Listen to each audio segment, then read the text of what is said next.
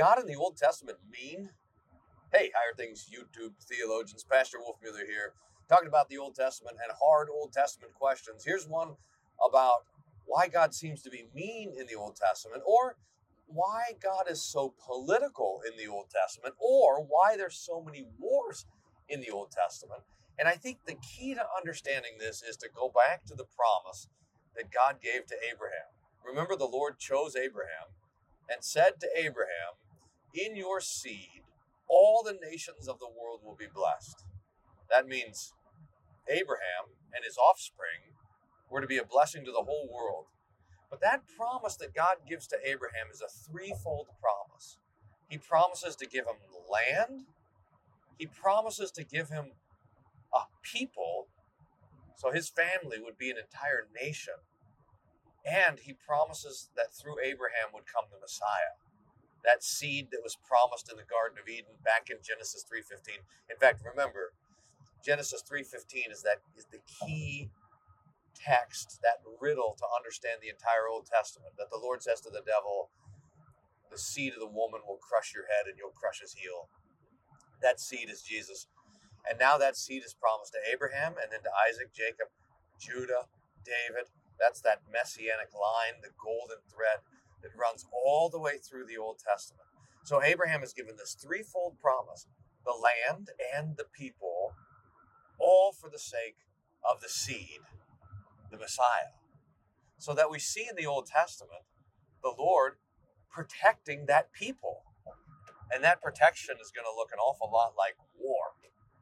And the Lord protecting that land, which also looks an awful lot like war a lot of times. But all of it is for the sake of the seed. Here's a picture. I think Irenaeus uses this picture, the old church father. I think. So you got to imagine a field of wheat, or a bag of wheat, and the farmer comes in and takes a handful of the wheat, and the wheat says, "What's this farmer? Boy, he must really love me because he looks at me, he smiles, he plants me in the dirt, he covers me, he checks on me as I grow, he pulls the weeds out, he worries when it's raining. He must really, really love me." And the more I grow and the taller I get, the more it looks like this farmer loves me, until one day he comes out with a sickle. And I said, "Well, wait a minute, I thought you loved me."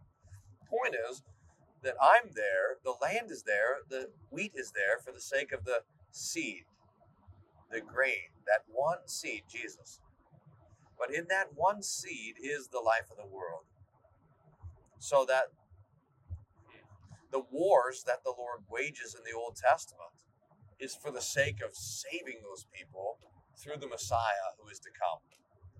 Now we could ask, well, why didn't God decide to do it another way? And we don't know, but we must in this way always trust that the Lord's determination to do it, his way is the best way, the most beautiful. What's true is also right. So we rejoice that the Lord protected the people in the land for the sake of Christ, and that Christ was for the sake of us. Hope that helps. What do you value? At Concordia University, Nebraska, we value the equipping of church workers for lives of service to both church and world. In a culture where our faith can often be met with derision, our world needs ardent Christian leaders to rise to the helm and steer the next generation of Christ followers into new territory.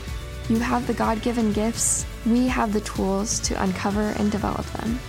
We are Nebraska's university with values.